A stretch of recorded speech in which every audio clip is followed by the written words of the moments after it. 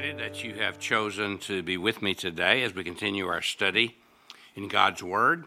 We're actually looking at some of the great people of the Old Testament who lived thousands of years ago, yet who have so much to say to us in this 21st century. It's amazing how, though all kinds of things change, the needs of people and the work of God in their lives is much the same. And so we've been talking about some of them. I want to talk with you about a woman first today. And she was the woman who learned a lot about laughter. I don't know how you think of laughter, but I think laughter is one of God's very special gifts which He has provided for each of us. Jennifer Jones, the actress, once said, if you could choose one characteristic that would get you through life, choose a sense of humor. Chuck Swindoll, the great pastor and writer, said, of all the things God created, I'm most grateful He has created laughter. Laughter has that unshakable ability to break life up into little pieces and make it livable. It adds richness and texture and color to very ordinary days. And it's a gift, a choice, a discipline, an art. John Powell said, blessed is he who has learned to laugh at himself, for he shall never cease to be entertained. And that's one of the real secrets of life, is to be able to laugh at yourself and to laugh at your failures, to laugh at your mistakes, to laugh at your boo-boos. And the Bible says a cheerful heart is a good medicine, Proverbs 17:22. Steve Allen, the comedian, once said, don't try to suppress laughter. If you'll do it, will go down and spread out around your hips. Well, I don't know about that, but I think it's important to learn to laugh at ourselves, to laugh at life, even to laugh at problems, and to laugh when there's things to laugh about. Now, there are right kinds of laughter and wrong kinds of laughter. We need to learn to laugh with God, laugh with the joy of His presence, laugh with amazement at His promises, but not laugh at His promises. A lot of things are funny, and we need to learn to laugh at them. For example, I'll give you an example of something as a pastor that I thought was worth laughter. It's about the perfect pastor. This is the description somebody wrote of the perfect pastor. It's a result of a computerized study, and the perfect pastor preaches exactly 15 minutes. He condemns sin, but he never upsets anyone. He works from 8 in the morning until 12 midnight and is also the janitor of the church. He makes $60 a week, wears good clothes, buys good books, drives a good car, and gives $50 a week to the poor. 28 years old and has been preaching for 30 years.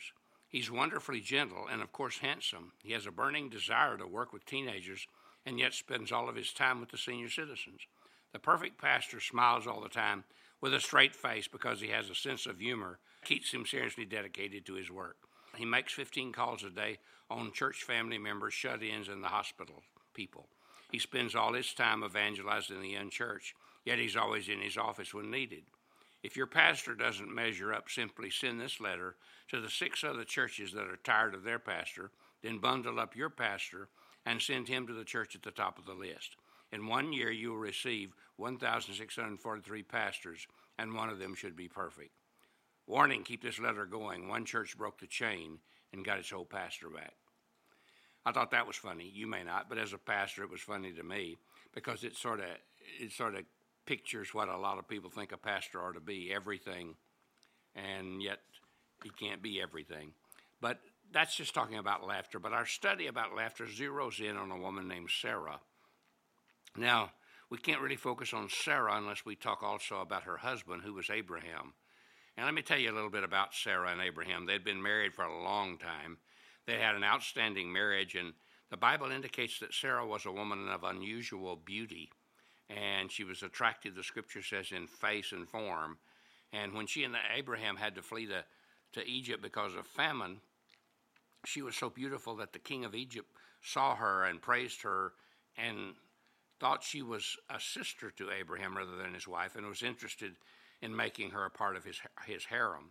The Dead Sea Scrolls reference her beauty, and she was an unusual woman. And one of the most unusual things about her was, at the age of 90, she gave birth to a child. So let's look at it. This is all found in the book of Genesis, chapter 17. Notice first the sin of laughing at God's promises.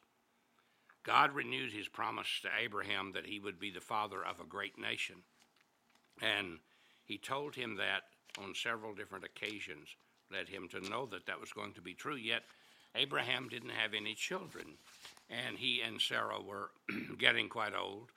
And in the 17th chapter of Genesis, God renewed that promise again, told Abraham that he would cause him to multiply exceedingly.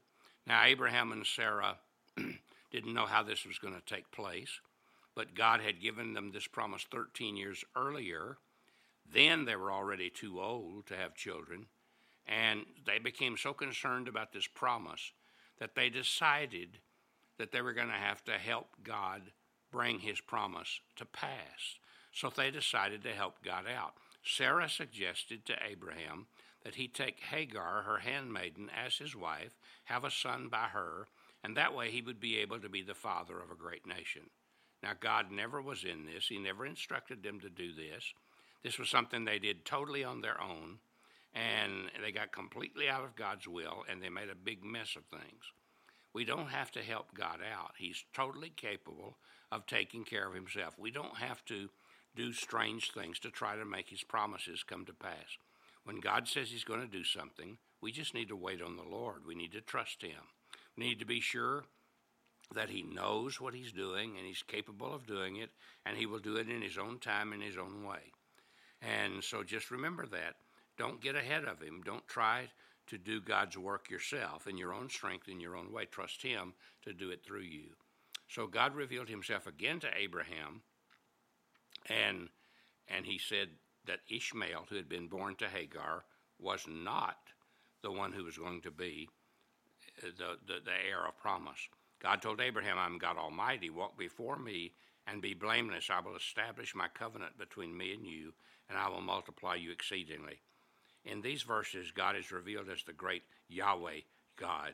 He's revealed as Elohim, and he's revealed as El Shaddai. Three names for God given in this particular covenant that God made with Abraham.